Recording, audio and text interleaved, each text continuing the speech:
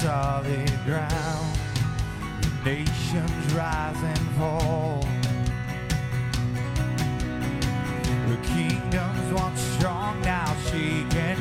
We trust forever in your name, the name of Jesus. We trust the name of Jesus, 'cause you are the only King forever. Almighty God, we lift you higher. You are the only King forever, forevermore. You are victorious. Oh Lord,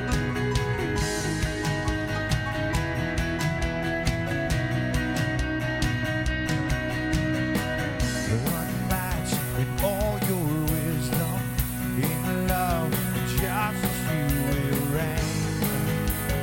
Every knee will bow. We bring our expectations. Our hope is anchored in your name, the name of Jesus. We trust the name of Jesus, 'cause you are the only King forever. Almighty God, we lift you higher. You are the only King forever, forevermore. You are victorious. You are the only King forever. Almighty God, we lift you higher. You are the only King forever, forevermore. You are victorious. Oh Lord, you are victorious. We lift our banner high now. We lift our banner high. We lift the name of Jesus. From age to age you reign. Your kingdom has no end. We lift our banner high. We lift the name of Jesus. From age to age you reign. Your kingdom has no end. 'Cause you are the only King forever.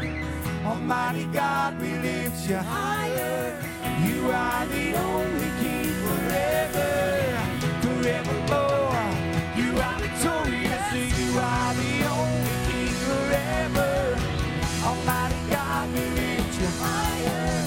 You are the only King forever, forevermore.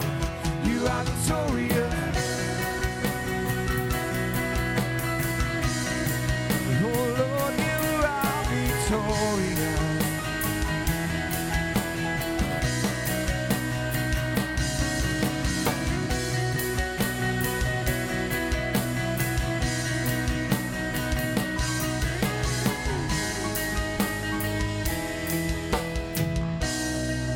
Come on, somebody give the Lord a hand clap of praise this morning. He's worthy. How many just happy to be in the house of the Lord? It's a good place to be, amen? And what the psalmist said in Psalms 100 in verse 4, it says this: enter into his gates with thanksgiving and his courts with praise. Give thanks to him and bless his name. He's worthy, amen? So as we continue this morning, hey, let's just worship the Lord with all our heart.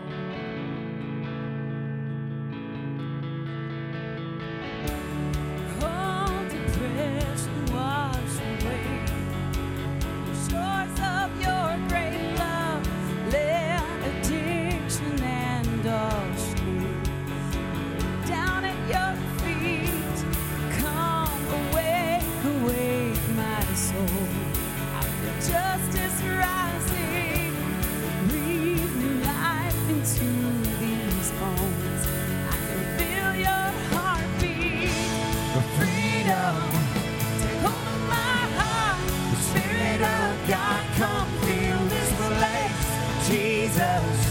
You're all that I want. Have your way.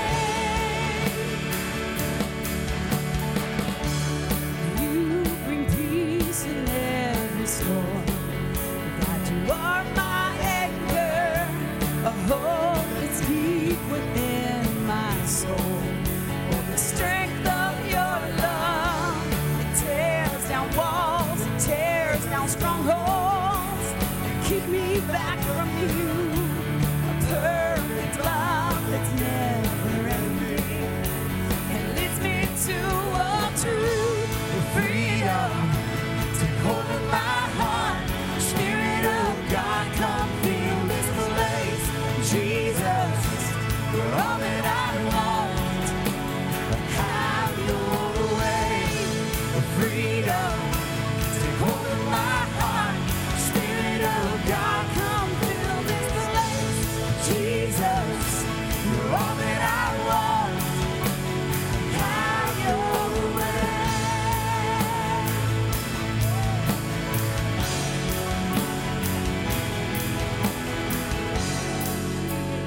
Knows that you alone are God. As we sing your praises, let our hearts respond. All creation knows that you alone are God.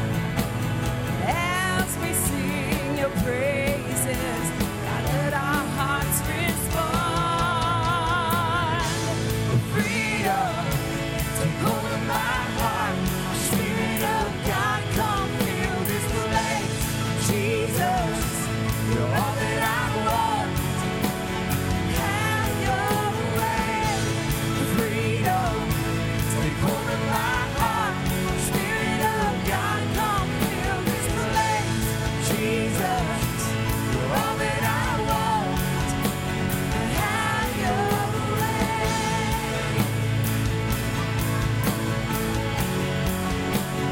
Have your way.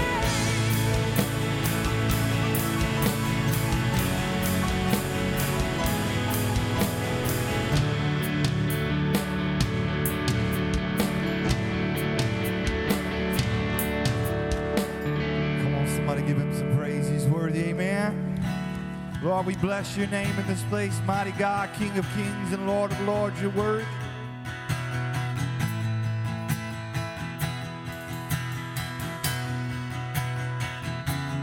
Bless the Lord, oh my soul, oh my soul, worship his holy name. Sing like never before, oh my soul, I'll worship your holy name.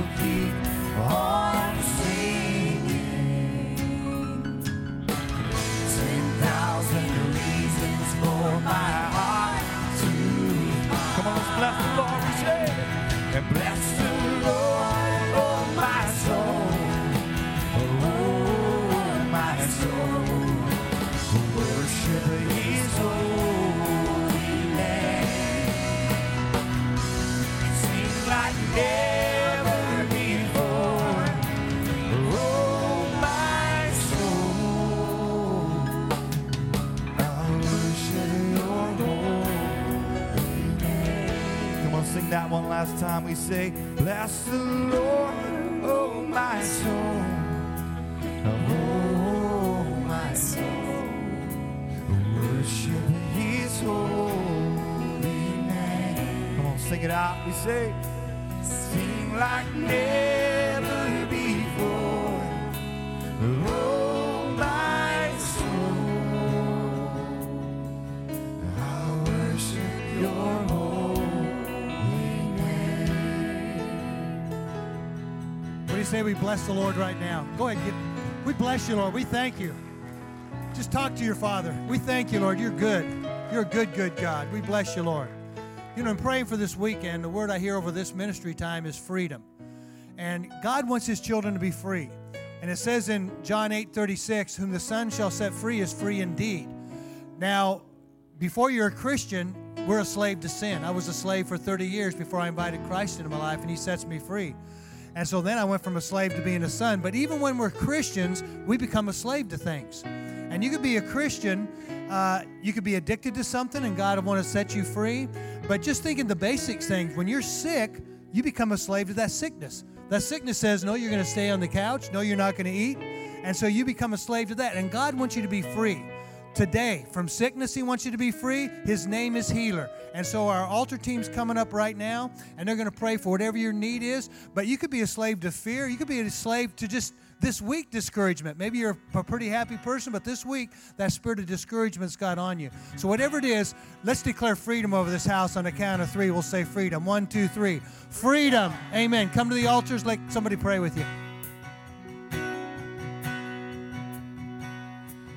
Come thou fount of every blessing, to my heart to sing thy grace. Streams of mercy never cease, call for songs of loudest praise. Teach me some melodious sonnet, sung by flaming tongues of love. Praise the mountain fixed upon it, mount of thy redeeming love. I was lost in utter darkness, till you came and rescued me. I was bound by all my sin when your love came and set me free. Now my soul can sing a new song. Now my heart has found a home. Now your grace is always with me, and I'll never be alone. And oh, to grace, how great a debtor daily I'm constrained to be. Let thy goodness like a fetter bind my wandering heart to thee. Prompt to wander, Lord, I feel it. Prompt to leave the God I love. But here's my heart, Lord, take and seal it for thy courts above. Here's my heart, Lord, take and seal it for thy courts above.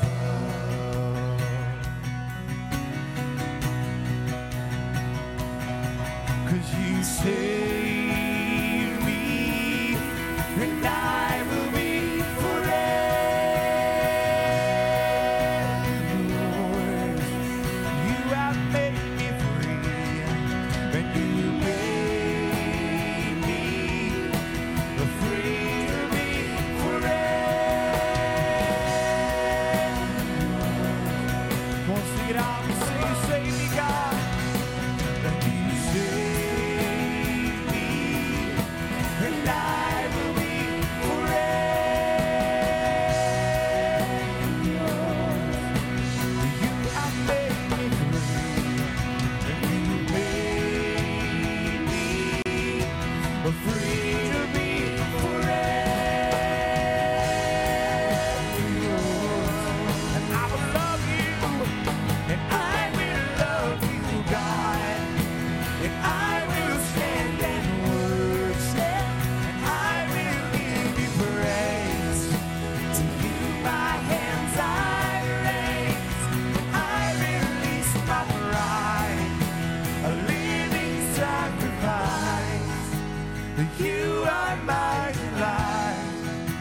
To you I give my life, and I will love you right, and I will stand in worship, and I will give you praise.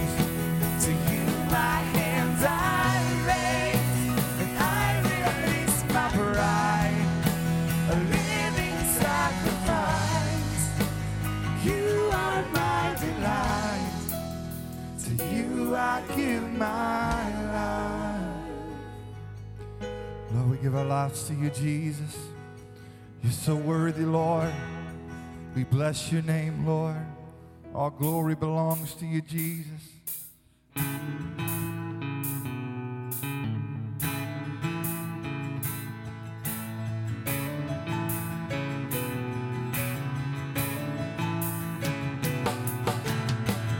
Sing our strength and power, yours alone now and forever. A love this world could never stop. There is no one like our God, reaching down to touch the broken. Mercy breaking through this moment. Faithful is the one who saves, worthy is your name. Oh God, the glory is yours, the kingdom is come and the battle is over. Jesus, in your name we rise, the glory is yours, the glory is yours.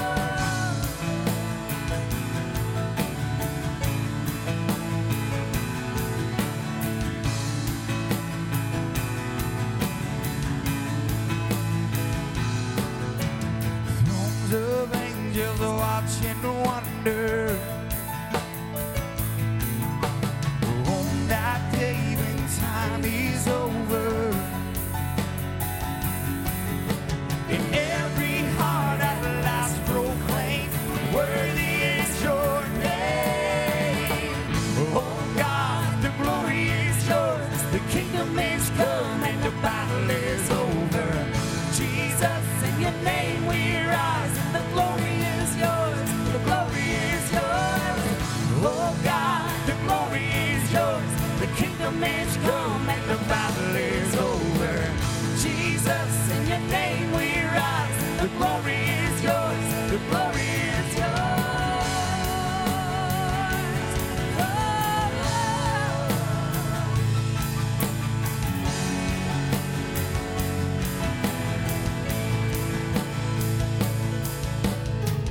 Nobody beside you, there has never been anyone, anything like you. Nobody beside you, there has never been anyone, anything like you. Nobody beside you, there has never been anyone, anything like you. Nobody beside you, there has never been anyone, anything like you. Nobody beside you, there will never be anyone, anything like you. Nobody beside you, there will never be anyone, anything like you. Oh God, the glory is yours, the kingdom is come and the battle is over. Jesus, in your name we rise, the glory is yours, the glory is yours. Oh God, the glory is yours, the kingdom is come and the battle is over. Jesus, in your name we rise, the glory is yours, the glory is yours. Lord, we bless your name, Jesus.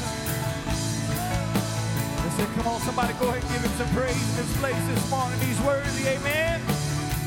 Lord, we bless your name. Come on, let's sing it one more time. We declare all glory belongs to our God, amen. Oh God, the glory is yours, the kingdom is come and the battle is over. Jesus, in your name we rise, the glory is yours, the glory is yours. Amen. Praise God, we serve an awesome God. Well, why don't you turn around to 2 or 3 people this morning, tell them how happy you are to see them in God's house. Oh God, the glory is yours. The kingdom is come and the battle is over. Jesus, in your name we rise. The glory is yours. The glory is yours. Oh God, the glory is yours. The kingdom is come and the battle is over. Jesus, in your name we rise. The glory is yours. The glory is yours.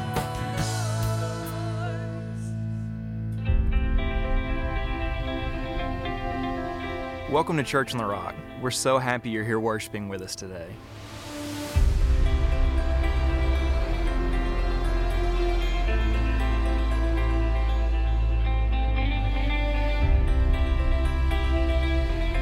In the chair back in front of you, we have a lot of information about our church. Our inside look lets you know everything about who we are and what we believe in. Our ministry guide gives you plenty of ways to get connected through classes, small groups, and outreach opportunities. If you are a first-time guest, please fill out the white card in the seat back in front of you. Drop it in the offering, or you can take it across the hall to the Connect room where you will receive a free gift bag.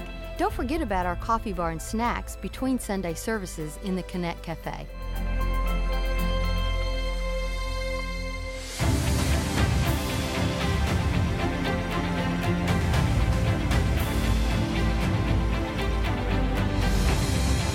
We're so glad you're here, and we hope you know that there's always a place for you at Church on the Rock.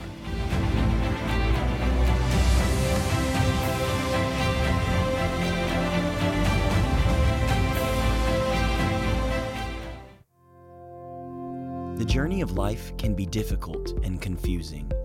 Here at Church on the Rock, we want to help make your journey clear by connecting you to God, friends, ministry, and the world. We offer 4 classes on Wednesday nights to help you grow and stay on course in your walk with God. Our Connect class is for anyone new to the church or anyone wanting to get more involved. It's a 4-week class to help you learn about the church, get connected to God, and learn about your spiritual gifts. The Spirit-Filled Life 4-week class will teach you how real friendship with the Holy Spirit can change your life. The 4-week Freedom class is designed to help you resolve conflict, break bondages, and renew your mind. The Becoming a Person of Influence class will teach you principles of leadership that you can apply in ministry, business, and your home. Between our Connect, Spirit-Filled Life, Freedom, and Becoming a Person of Influence classes, there is a Wednesday night class for everyone.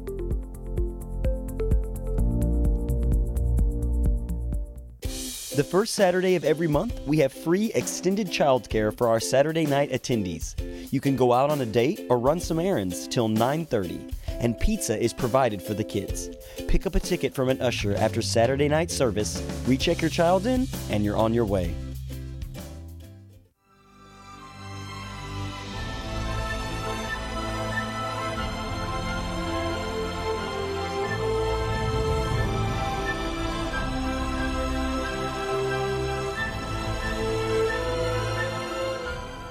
Amen. Can we give God some praise this morning?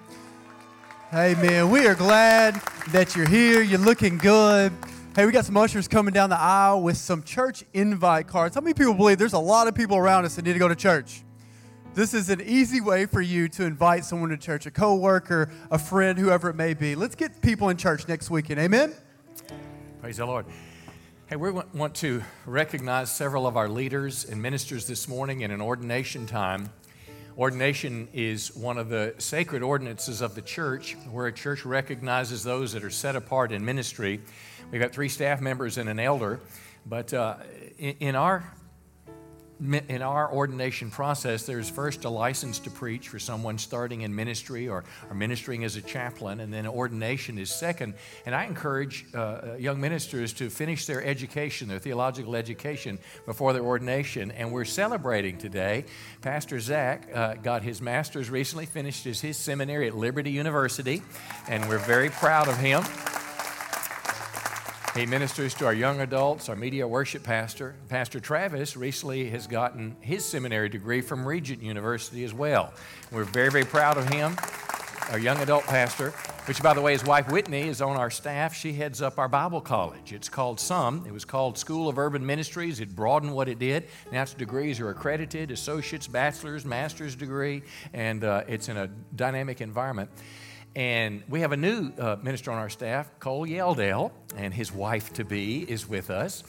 And Cole has his bachelor's, but he has joined the team to work with our young adults, with our youth in our church today. He's part of the team. Pastor Travis oversees it, and he and Zach and the whole group work together. And I want to introduce Wally and Io Alasunde. We're laying hands on Wally as an elder. He and his wife have been in our church quite a while now. Wally was an associate pastor at a previous church and brings a great deal, he and his wife, to our church. We're honored to have you here. And in terms of the shepherding of the people, we love you. I want to read something to you. Paul told these words to his son in the faith, Timothy. He said in 2 Timothy chapter 3, I charge you before God and the Lord Jesus Christ, who will judge the living and the dead at his appearing and at his kingdom. And he speaks of a responsibility, of a charge that one day you'll have to give an account to God for. This is not just an office, it's not just a job, it's not just something you signed up for, but it's a calling of God, it's giftings of God that God will hold you in account. The first thing he says is to preach the word. Communicate the word of God, let it be the standard. Be ready in season and out of season, convince, rebuke, exhort with all long suffering and teaching. And then he describes culture. He said, the time will come when they'll not endure sound doctrine, but according to their own desires, because they have itching ears, they'll heap up for themselves teachers, and they'll turn their ears away from the truth and be turned aside to fables. If there's anything that characterizes America in terms of her religion today, I would say this is it.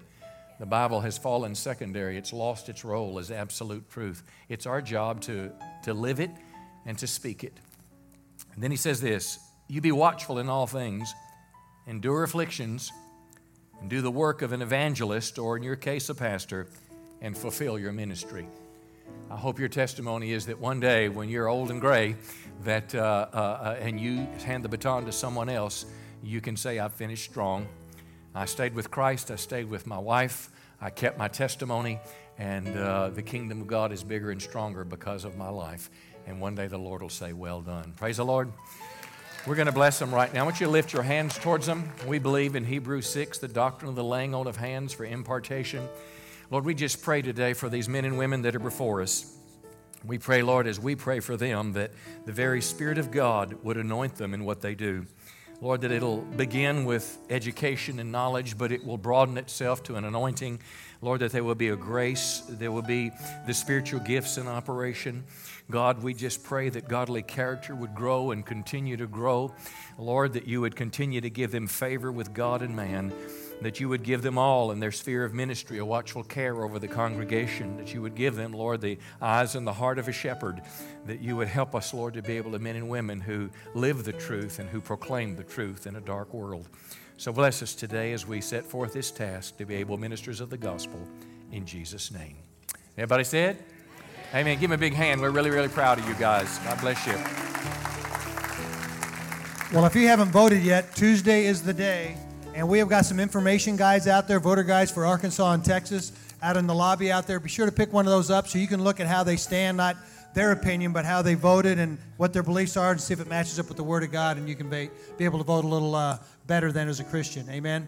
Also, if you're fairly new to the church, have not got connected or got involved, we want to encourage you. This Wednesday, we start our Connect class, 6:30 in the Connect Cafe, just 4 weeks long. You'll learn about the church. You'll be able to learn your spiritual gifts. But also, if you're thinking about joining the church, that's the class we recommend going to. Pastor John will be in there, that first one. You can ask him questions, learn about the church, but also learn about a little more about your gifts and abilities. This too. Wednesday at 6:30. This so Wednesday. If you're new in the church, in the cafe. Place to go. Good. Amen. Good.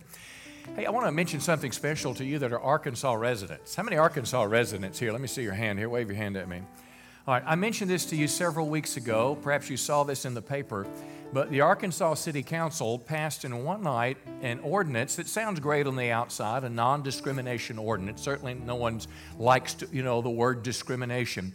But yet as you explore it a little deeper, it has some concerns. For me, as a pastor that believes in religious liberty and freedom, the first thing that concerns me is the fact that it was passed in one night with very little public approval or public opinion. And how many know our elected representatives are supposed to represent the people? And that's what a government official is supposed to be. That concerned me that rather than having 3 separate readings in 3 meetings, as most councils do, this one was passed in one night. I've since learned that in the state of Arkansas, an outside group has given $9 million to try to pass these ordinances in cities all over Arkansas. And the 2 things that have been added are sexual orientation and gender identity. Gender identity, it's a newer term. It's my understanding that the transgender population in America is 0.03%, very small minority of people. But basically what it means is that though I may be a biological male, if I feel or identify like a female, then I can use whatever, whether it's a locker room or I can be free to go into a women's restroom if I want to. Public accommodation is what it's called, and that's a part of this ordinance. The second thing that concerns me in this ordinance is the fact that what it's going to do is it's going to pit people of religious faith and freedom against those that have a different view of sexual orientation. And the city is required in their ordinance is that anybody that does business with the city of Texarkana, Arkansas, also has to sign this. And if you don't sign it, you can be subject to fines up to, and I've heard 2 numbers, $250 a day up to $500 a day, that you'll be penalized for not going along with this. And there's even churches that have opened their church facilities to do this. So again, let me reiterate the position of our church in terms of sexual orientation. Anyone is welcome to come to our church. I will love you, but I will also tell you the truth. This is a Bible-believing church. This is a church that believes that the Bible is God's Word, and it sets the standards of right and wrong. But listen, I love you just like people love me. I came out of a sexually immoral lifestyle, and I understand what it's like to be worldly. I'm not anybody's judge, but it is my responsibility to speak the truth. So this is going on right here in our city. In our city, because it's Texarkana, Texas, and Arkansas, I mean, everything seems to get connected. There's no sense of where this might head. But here's the point of why I bring it up this morning. There's an opportunity for the citizens to have a vote on this. But we've got 2 more weeks that we need about 1,200 signatures of registered voters, Texarkana, Arkansas citizens, to be able to vote. And if you would just at least sign your name on the petition today, and then you can educate yourself, we can have further conversation. But at least it gives something like this the opportunity to have input from the public as opposed to just being pressed on us by outside interests. So that's in the lobby. You get your voter's guide and you sign that petition. I'd be deeply grateful. I think it's our responsibility to stand in America. Our culture is wavering.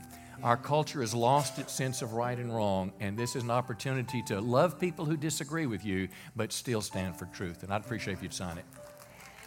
Yeah. Well, do you love Jesus this morning? Amen. Well, hey, it's offering time. If you have your Bible, turn with me to Ephesians chapter 2. Looking at a few verses right here, and this is what the Apostle Paul writes.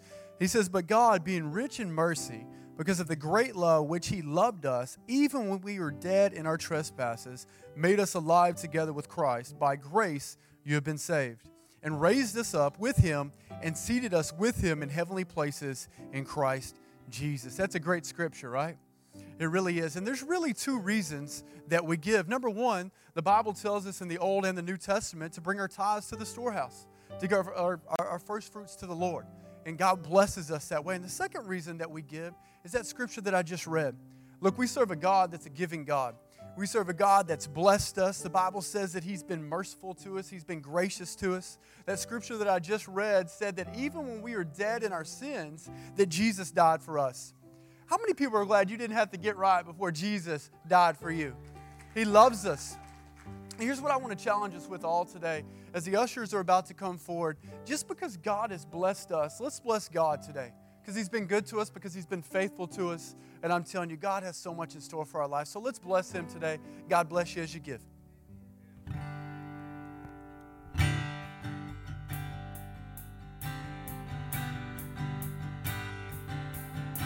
And Holy Spirit, you are welcome here.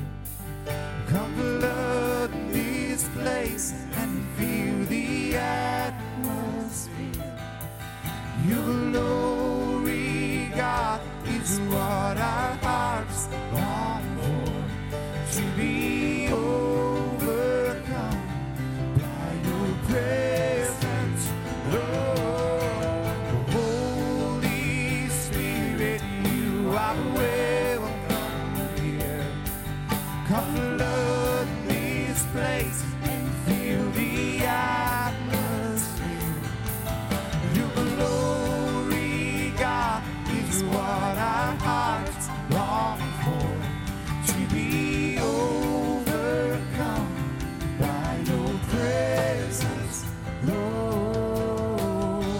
Let's all stand up and sing this one last time as a prayer to God today, that His presence would capture our hearts. Reach out to heaven with me.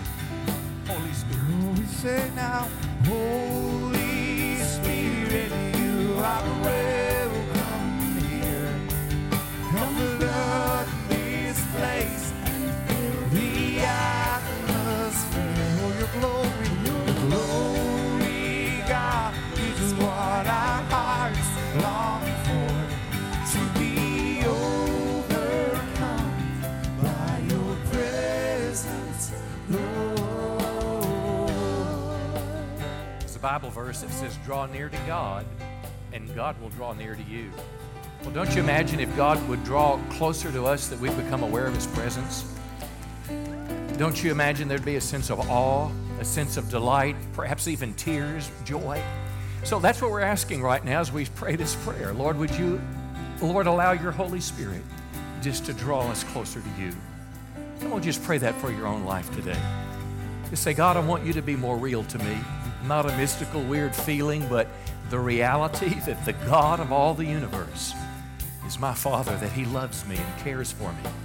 He's got a plan for my life, and I can have security and confidence about the future because God is near. So welcome today, Lord. Lord, we're all here standing before you. We've got needs, problems, struggles. We're afraid, we're hurt, we're confused. We just say welcome.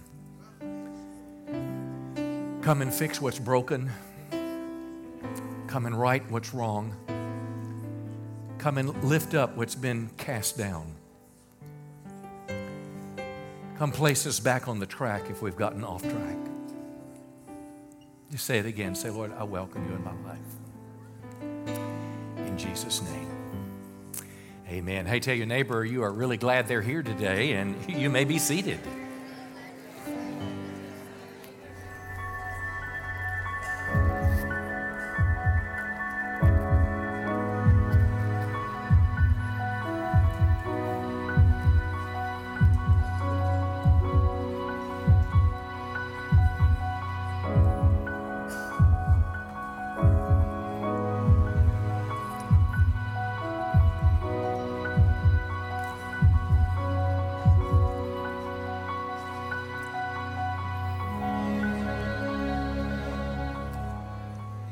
Well, the series is called What's Inside, and it's a series about character, it's about values, about attitudes, about that which is inside us that drives and defines us.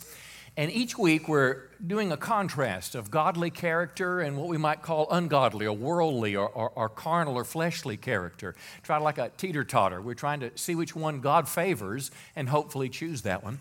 Last week we talked about content or complaining. And you remember we asked the question, are we content in our circumstances, or do we complain about what we don't like? And I actually got caught in my own sermon trap this week. Yeah, we sponsored some luncheons this week, and we had chicken spaghetti for both of them, and it was really good chicken spaghetti. But I wasn't real crazy about eating it twice for dinner because I'd had it for lunch, and I made a comment about that. And somebody said, you should listen to the pastor's sermon last Sunday. It would have been a real good one. And, of course, I excommunicated them, but they're very nice, very, very nice. I'm just teasing. This morning, I want to ask the question, do I forgive and show people mercy, or do I seek revenge? When you hurt me, what do? Do I hurt back, or do I show you the same mercy and forgiveness that God has shown me? It's called Merciful or Vindictive, and it's based on a scripture, James chapter 2, verse 13. It's a profound verse. James was the brother of Jesus. The book of James is like the New Testament version of Proverbs of Old Testament. It's a book of wisdom. But listen to what he says. He said, there will be no mercy for those who have not shown mercy to others. Now that's a grabber. But here's the good part. If you have been merciful, God will be merciful when He judges you. Now, I capitalize the word when. That's not capitalized in the Bible. But we forget sometimes that as a Christian, there will be a judgment day for me as well. How many know there's judgment for Christians on this earth? Hebrews 12 talks about God's discipline. 1 Corinthians 11, it talks about communion, and it said to the church, many are weak, sick, and dying because they fail to discern the Lord's body. In other words, the church that they're in, there was some conflict going on there, and there was a judgment, but there is an ultimate judgment. And this passage said, if you want to stay on God's good side, treat other people with mercy. So this is a message about forgiveness. This will be a practical message to you. It'll be a challenging message, I hope, that will speak to you about what's inside from past hurts, what I do in the midst of situations I'm in. But these words, merciful means to be compassionate. It is to pity people who've done wrong. It is to forgive someone and not punish or seek revenge. And listen to this, to forgive means to treat the offender better than they deserve. Now, isn't that what our Heavenly Father has done for us in forgiveness? The very essence of being a Christian is looking to the cross of Christ, recognizing that I've sinned against a holy God. My sin deserves judgment, but instead of judgment, simply because I believe, simply because I have confessed my sins, simply because I have turned my heart to Christ, God gives me mercy and there's no judgment. How many know that's a good thing? So, now, to be vindictive, that's the other side. Vindictive is to be spiteful and relentless in my attempt to punish and get even. It is that you hurt me, I'll hurt you. And I don't care if it takes a week, a month, a year, 10 years, but revenge is to be savored. This word revenge, it simply means to inflict pain or injury when someone does wrong to me. So this is kind of a mafia approach. You get me, I'm going to get you back. But how many also know it's a church member approach? We can be just as vindictive as someone else. Let me show you a little video clip. It's from the movie The Interpreter. And it's about a woman who was an interpreter at the UN. She's from one of the African nations and has observed a lot of murder and genocide, and that's the subject of the murderer and what's done to him. Take a peek here, and then we'll begin in Matthew chapter 18.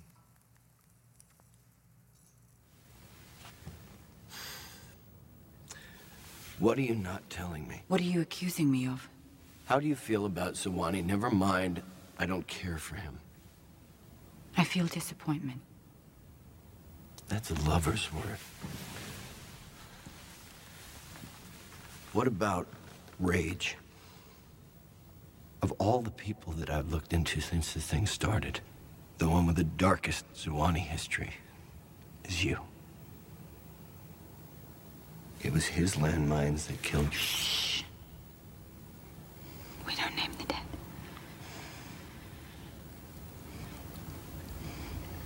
Everyone who loses somebody wants revenge on someone, on God, if they can't find anyone else. But in Africa, in Matopo, the coup believed that the only way to end grief is to save a life. If someone is murdered, a year of mourning ends with a ritual that we call the Drowning Man trial. There's an all-night party beside a river. At dawn, the killer is put in a boat, he's taken out on the water, and he's dropped. He's bound so that he can't swim. The family of the dead then has to make a choice. They can let him drown, or they can swim out and save him. The coup believe that if the family lets the killer drown, they'll have justice but spend the rest of their lives in mourning. But if they save him, if they admit that life isn't always just, that very act can take away their sorrow. Vengeance is a lazy form of grief. Well, a non-biblical example, yet giving a biblical truth. If you heard the story, imagine that you murdered someone that I love and care about. I know who you are. You have, I guess, been arrested. After a year of my struggle with what happened, you're tied up forcibly and you're dropped in the water. And I get to decide if you get justice for your crime or if you get mercy. But if mercy arises in my heart and I forgive you, then I'm freed for the rest of my life. Whereas if I embrace justice and give you what you deserve, I will suffer perhaps bitterness or guilt or shame for the rest of my life. So how many know forgiveness releases, but unforgiveness binds? So let's explore it. I've entitled the message again, Merciful or Vindictive. And we're going to go to Matthew chapter 18. It's a parable Jesus told. I'll begin asking two questions, and the first one is this: how do I want to be treated when I do wrong? Now, this is a parable, and a parable that Jesus told is a story of the natural examples of the world that they lived in with a spiritual application. So here's the picture. Peter came to Jesus and said, Lord, how many times or how often should I forgive someone who sins against me? 7 times? Now, in the rabbinic tradition, in other words, the rabbis, when they answered the question, they said that you need to forgive 3 times. And 3, how many know 3 is pretty good? But Peter said, I'm going to be better than that. 7. You see, 7 is God's number, and since I'm God's man, I'm going to forgive 7 times. Jesus said, 7 times 70. And that's not saying, okay, I'm using my little Evernote in my phone, and okay, you sinned against me 19 times, you broke your word. Yeah, you said you were going to call me and take me. No, you never did that. My wife has been gone now how many times?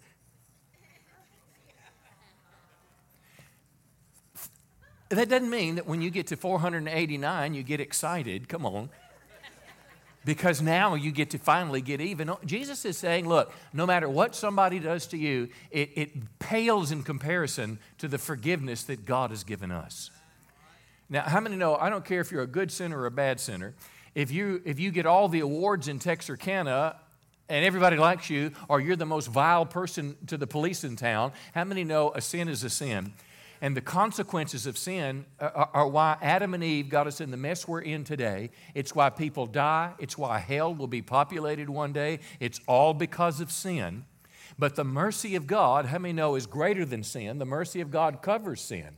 And Jesus is going to give us an illustration of this. Now, verse 23, he says, therefore, the kingdom of heaven can be compared, or the kingdom of heaven is like. And now Jesus is going to give us a simile, the way that his eternal kingdom operates and the realities that he sets. And how many know God sets the rules? In modern America, in this age of idolatry, self-worship, we've been falsely told that we can set up our own rules. Not so. God is the one that designed the law of thermodynamics. He designed the law of gravity. And whether I like it or not, come on, if I step off a tall building, I'll experience the consequences. Well, the kingdom of heaven can be compared to a king. Now, there's 3 people in this parable, and they represent something spiritual. The king represents God, the ultimate judge. The first servant is a picture of you and I. And the question that will be posed is, how do I treat people who do wrong to me? And the third character is going to be called the second servant. And when we see the tables are turned, and now when somebody does wrong to me, how do I respond to them? So that's the parable. Let's read it. The king decided to bring his accounts up to date with servants who'd borrowed money from him. Now, it's about money, but it's not about money. It's about forgiveness and justice. Now, how many know the idea of the king has the right to bring accounts to date? God has the right to judge us one day. The Bible says there will be a judgment day, that we will stand before God and give an account for our lives. The Bible even says we'll give an account for every evil word or idle word that we speak. He knows the thoughts that we think. And he says one day, judgment, give an account. Well, in the process, one of his debtors, this is us, was brought who owed him millions of dollars. And he couldn't pay it. So his master ordered that he be sold, here's justice, along with his wife, his kids, and everything he owned to pay the debt. I mean, this is the way an ordered society works. He didn't do what he should, and now there's consequences. But verse 26, notice the man, and this is a picture of a repentant man. It's a picture of you and I coming to Christ. He fell down before his master, and he begged him, please be patient with me, and I will pay it all. And his master was filled with what? Pity, compassion, it's mercy, and he released him and forgave his debt. Now, that's an incredible thing to think that you owe, your house payment could be forgiven, your car payment could be forgiven. Come on, your loan shark debt could be forgiven.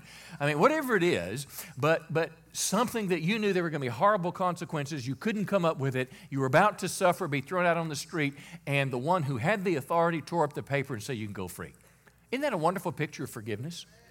That if we simply come to God and say, God, I ask for your forgiveness, John 1:9, if I confess my sins, He's faithful and just to forgive me and cleanse me from all unrighteousness. Isn't that a wonderful gift God offers?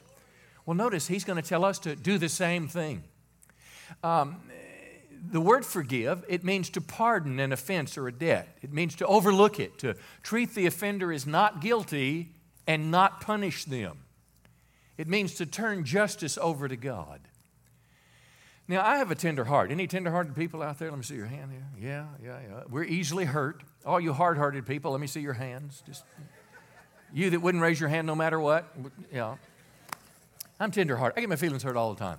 Well, and what happens is you want to just hold on to it. And you could be cutting the grass weeks later, and it just is, your teeth are grinding. 7 years later. And your teeth are grinding. And every time if you see that person in the grocery store, you back up. You go back down the other aisle. I think you've done this before. But we hold on to it, and somehow in this attempt to, or you could be one of these type people. I mean, you see them and they hurt you. You can pick up a can and you can just start just. That's for you angry people. But the issue is, somebody has just done me wrong. What am I going to do now? This is about forgiveness. Now, in this passage illustrates the nature of God and His expectation for us. God forgave the man, now listen, and He wants us to forgive other people in the same way we've been forgiven. If you want to understand who God is, He is first loving and merciful. If you were to flip a coin 99 times, God would end up on the mercy side. Now, we'll see later there's something on that other side, because God is not only merciful, He's just, but He is first and foremost, for God so loved the world that He gave His only begotten Son, that whosoever would believe in Him would not perish, but have everlasting life. He's merciful. Psalm 103, verse 8, it says, the Lord is merciful and gracious, slow to anger, and abounding in steadfast love. So here's what I want to tell you today. I don't care what you've done in your life. God not only can, but He wants to forgive you. I did something in my late teenage years. I was not a Christian. I was saved when I was 19. But I had a few years there where I was very worldly, and something happened in my life that I was ashamed for 20 years to tell anybody that I'd done. None of your business what it is. But before I could tell another human being, sin has a weight. And I've talked to people who said, I'm living so bad, I'm not even worthy to come to church.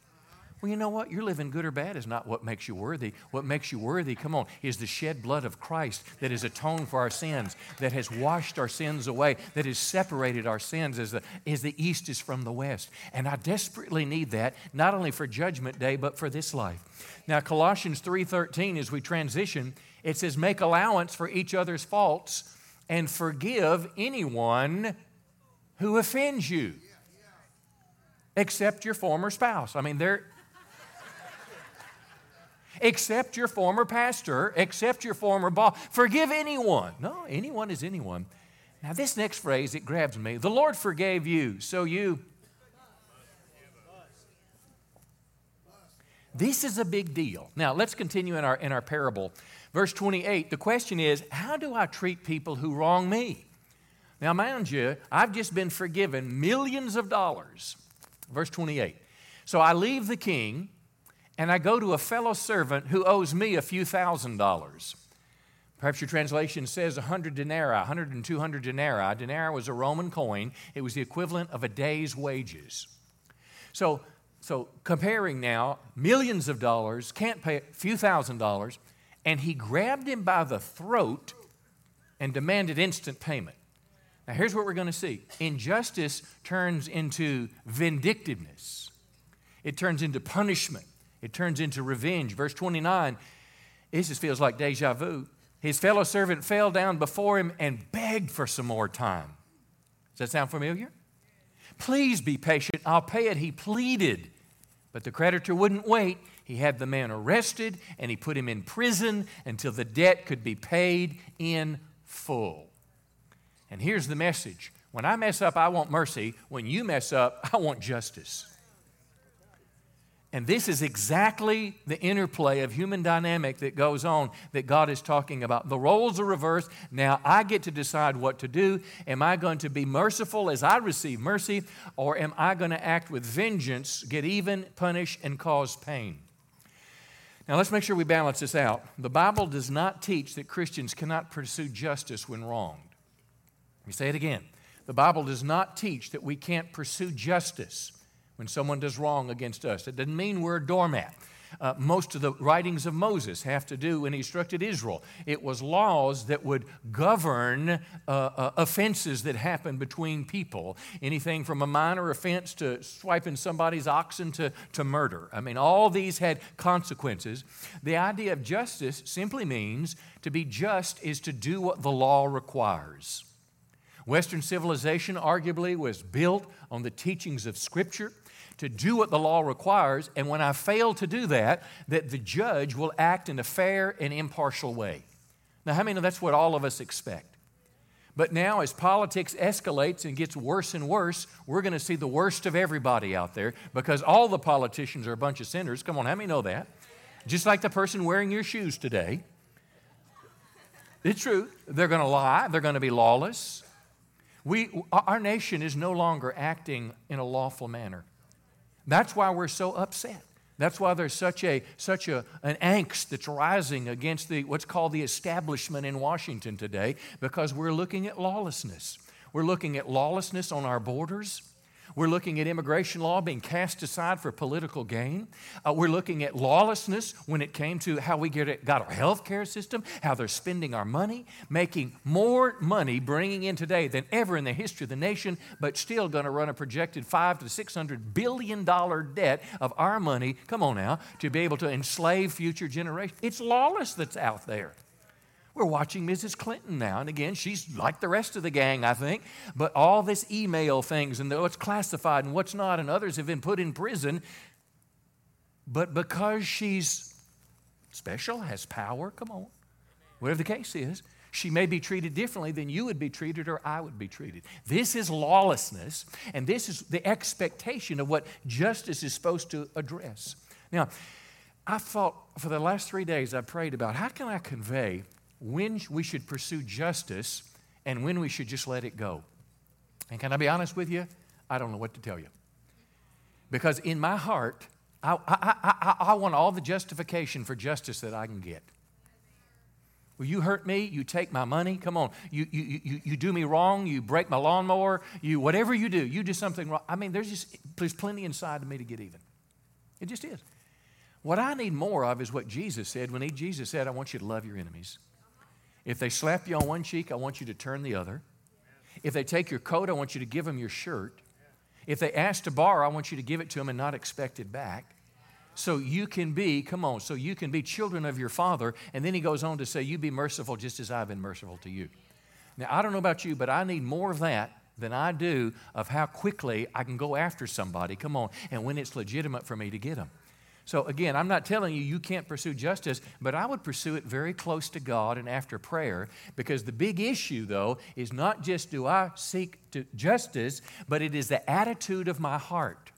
Now, and when I say this in terms of justice, one of the greatest examples I have seen in this past year or so, or in a long time, is this horrible shooting that happened in Charleston, where this white man, this young or white man, went in a black church on a Wednesday night and for no reason whatsoever pulled out a gun and killed 9 people. Now look, what could have happened? First of all, that man deserves justice in a just legal system. But what could have happened in America was we could have had as much racial violence as we've ever known in our history. You know why that didn't happen? It's because the church members chose to forgive that man. Now listen. You read about them, you read their stories, and a daughter would say, I'll never be able to hug my mother again. I won't be able to be at our house at Christmas. You have hurt me in a way that I can never recover from, but I still choose to forgive you. Come on. is it just possible they lay hold of mercy? Now, listen, we all know that there are movements in America to stand for the rights of different races. We've all got them. We've got them for whites. We've got them for Hispanics. We've got them for black. We've all got groups that stand up for the rights of the race. But here's what most of them do. Most of them look to the offenses of the past. They look across 350 million Americans. They try to find an example of the offense that's repeated itself, and it's just like, let all hell be released against that person, make it into whatever we want it to. But what's missing in most of these movements is a call to forgive, come on, a call to reconcile, a call to treat other people the way that you want to be treated, and it just fosters the divide that's in our country today. Now, Romans chapter 12, the issue here is our heart. Well, how many know I cannot expect someone that doesn't have a converted heart to behave in a converted way? See, people that do me wrong, these little petition things that I'm encouraging you to sign, people of a different gender or sexual orientation are not my enemies. Come on. I was once on the wrong side of biblical morality. I wasn't gay. That was not my problem. I liked girls when I was a teenager. I mean, just kind of be clear on that there. But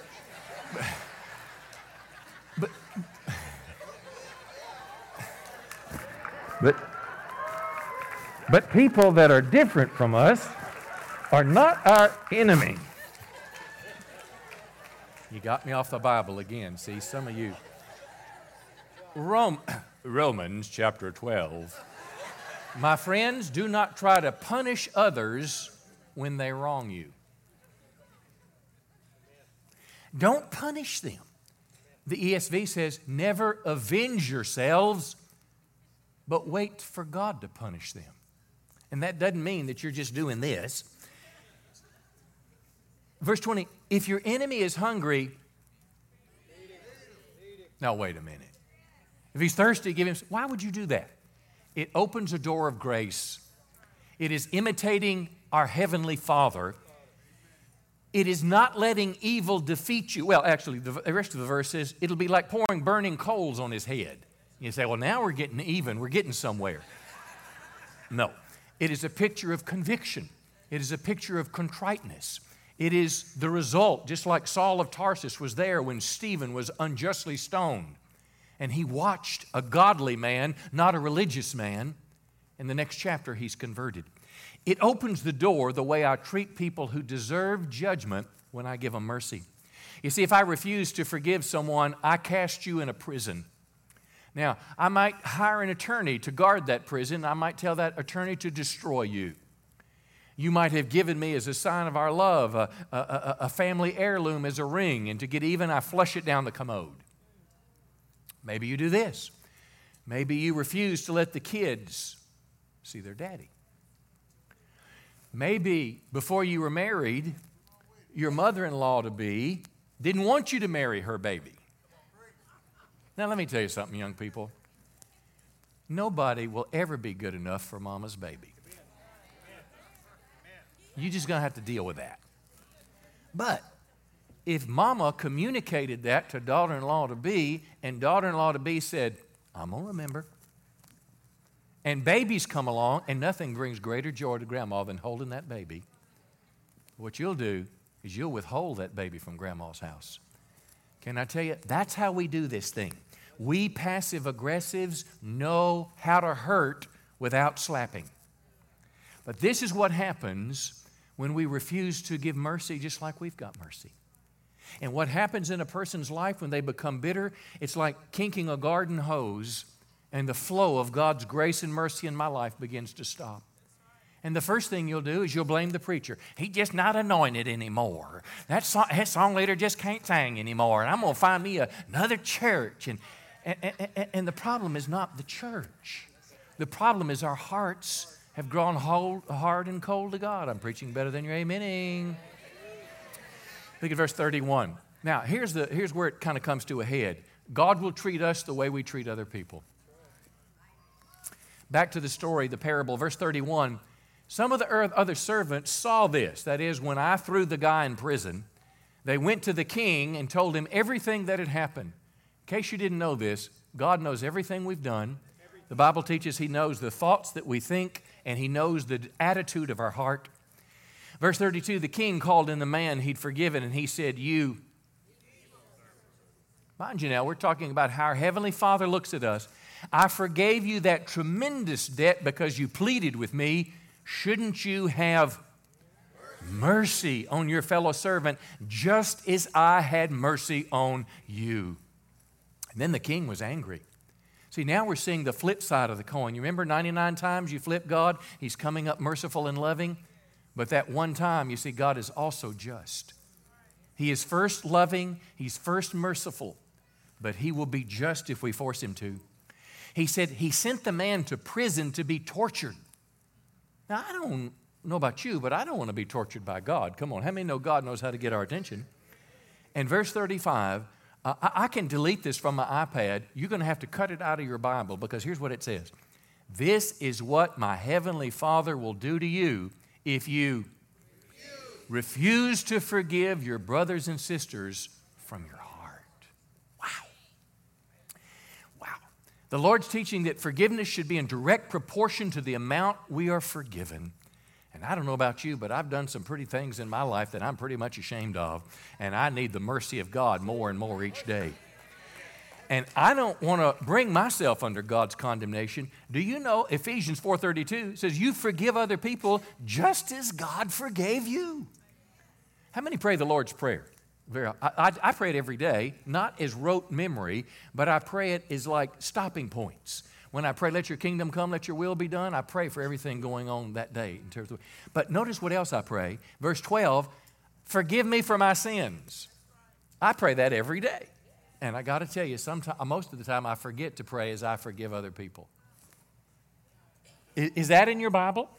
You're asking God, forgive me, just like I forgive everybody else. And then right after the Lord's Prayer, most profound prayer in the Bible, verse 14, if you forgive those who sin against you, your Heavenly Father will forgive you. But if you refuse to forgive others, your Father won't forgive your sins. And how many know that's not good? Hey, let's wrap this up here. We're going to have a little prayer. James 2:13, it's the text we began with. And I want you to say this with me out loud. It says, there will be no mercy for those who have not shown mercy to others. But if you have been merciful, God will be merciful when He judges you. Come on, give Him a hand today. He's a merciful God. Why don't you stand to your feet with me, and we're just going to have a little prayer here. Now, you'll be headed out that door in just a minute, and I sure hope that you'll take time to go and sign that petition, Arkansas folks. Arkansas or Texas, get a voter's guide. See not just what the TV ad or your full mailbox has to say, but see what they say on issues. It'll help you.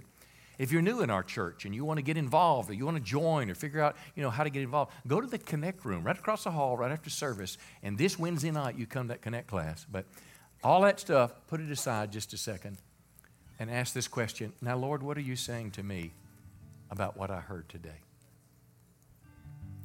Here's what I know. It's easier, more apt that I'll respond to God when I'm in church than when I get in the car. There'll never be a time today where what we've talked about is more real to you than it is right now. And my question is, what might God be saying to you today? Well, just bow your head just a moment. And I think all of us here today would say, Lord, we want your mercy. I think every person in this wrong world would say in this room that we've done wrong. And I need the mercy of God. Come on, tell the Lord that right now. I want your mercy. I don't want to face you on Judgment Day. I don't want to stand before the God to judge my life. I want forgiveness, and I need it now. I can't wait for that day to ask. God, I want you to help me. I don't want to have a vengeful, vindictive heart. Come on, pray that right now. Say, Lord, just clean that out of me. I don't want to be judgmental, vindictive. I don't want to grab somebody by the throat and say, I'm going to get even. I want to be like Christ. But I need to tell you, Lord, it's hard to do sometimes. And would you please help me? I'll tell you a little story. I had my feelings hurt. I don't think I've shared this in this service. If I have, wave at me. But I had my feelings hurt pretty bad by a church member at one time. And the terrible thing is, I had to drive close to their neighborhood to get to the grocery store, to get kind of where I was going. And every time I drive by, it's like the offense would just be in my hand, and I would just do this, unconsciously. And I just would want to avoid the neighborhood. But finally, I started, I'm going to apply this. And I started opening my unforgiving fingers, it's true, and saying out loud, I forgive them. I want to turn justice over to you. And pretty soon I found that my fingers were kind of limber. And then I started doing something else. I started to say, Lord, I bless them today. I just pray that the goodness and kindness of God would fall on them. And you know what was happening? That little thing that I used to do this about was kind of disappearing. Because just like that video that we showed in the first of the service, when that guy was drowning, I went out there and I got him and brought him back to shore. Are you with me today? And you can do the same thing today.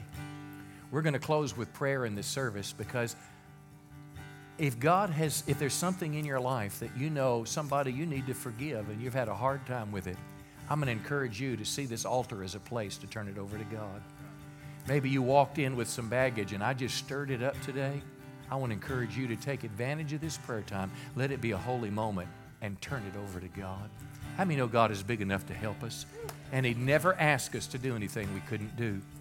Now, the most important thing I want to include in this prayer is this. If you're here today and you say, Pastor, I need to be saved. I need to get right with God. My relationship with God is not where it needs to be. If I died today, I don't know if I'd go to heaven or hell. What I need is God's forgiveness for my sins. See, that's where it starts to become a Christian. Going to church is good, but going to church won't get you to heaven. How many know only believing in Jesus Christ? And maybe that's the step you need to take today.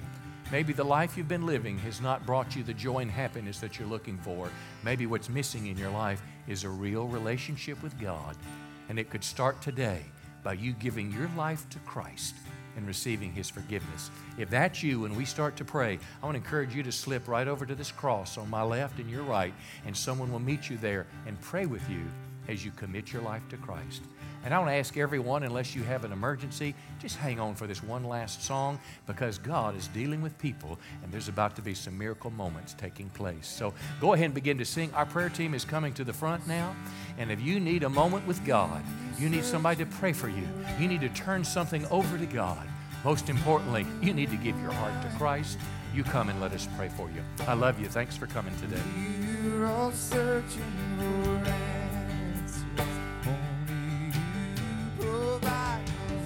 Know just what we need before we say a word. 'Cause you're a good, good God. It's who you are. It's who you are. It's who you are. And I'm loved by you. It's who I am. It's who I am. It's who I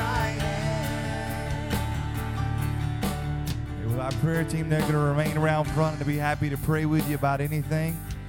But hey, if you're new this morning too, on your way out the door, hey, if you're new, stop by the Connect room. They'd love to talk to you. I think they have a free gift for you. God bless you and look forward to seeing you next week. You are perfect in all your ways.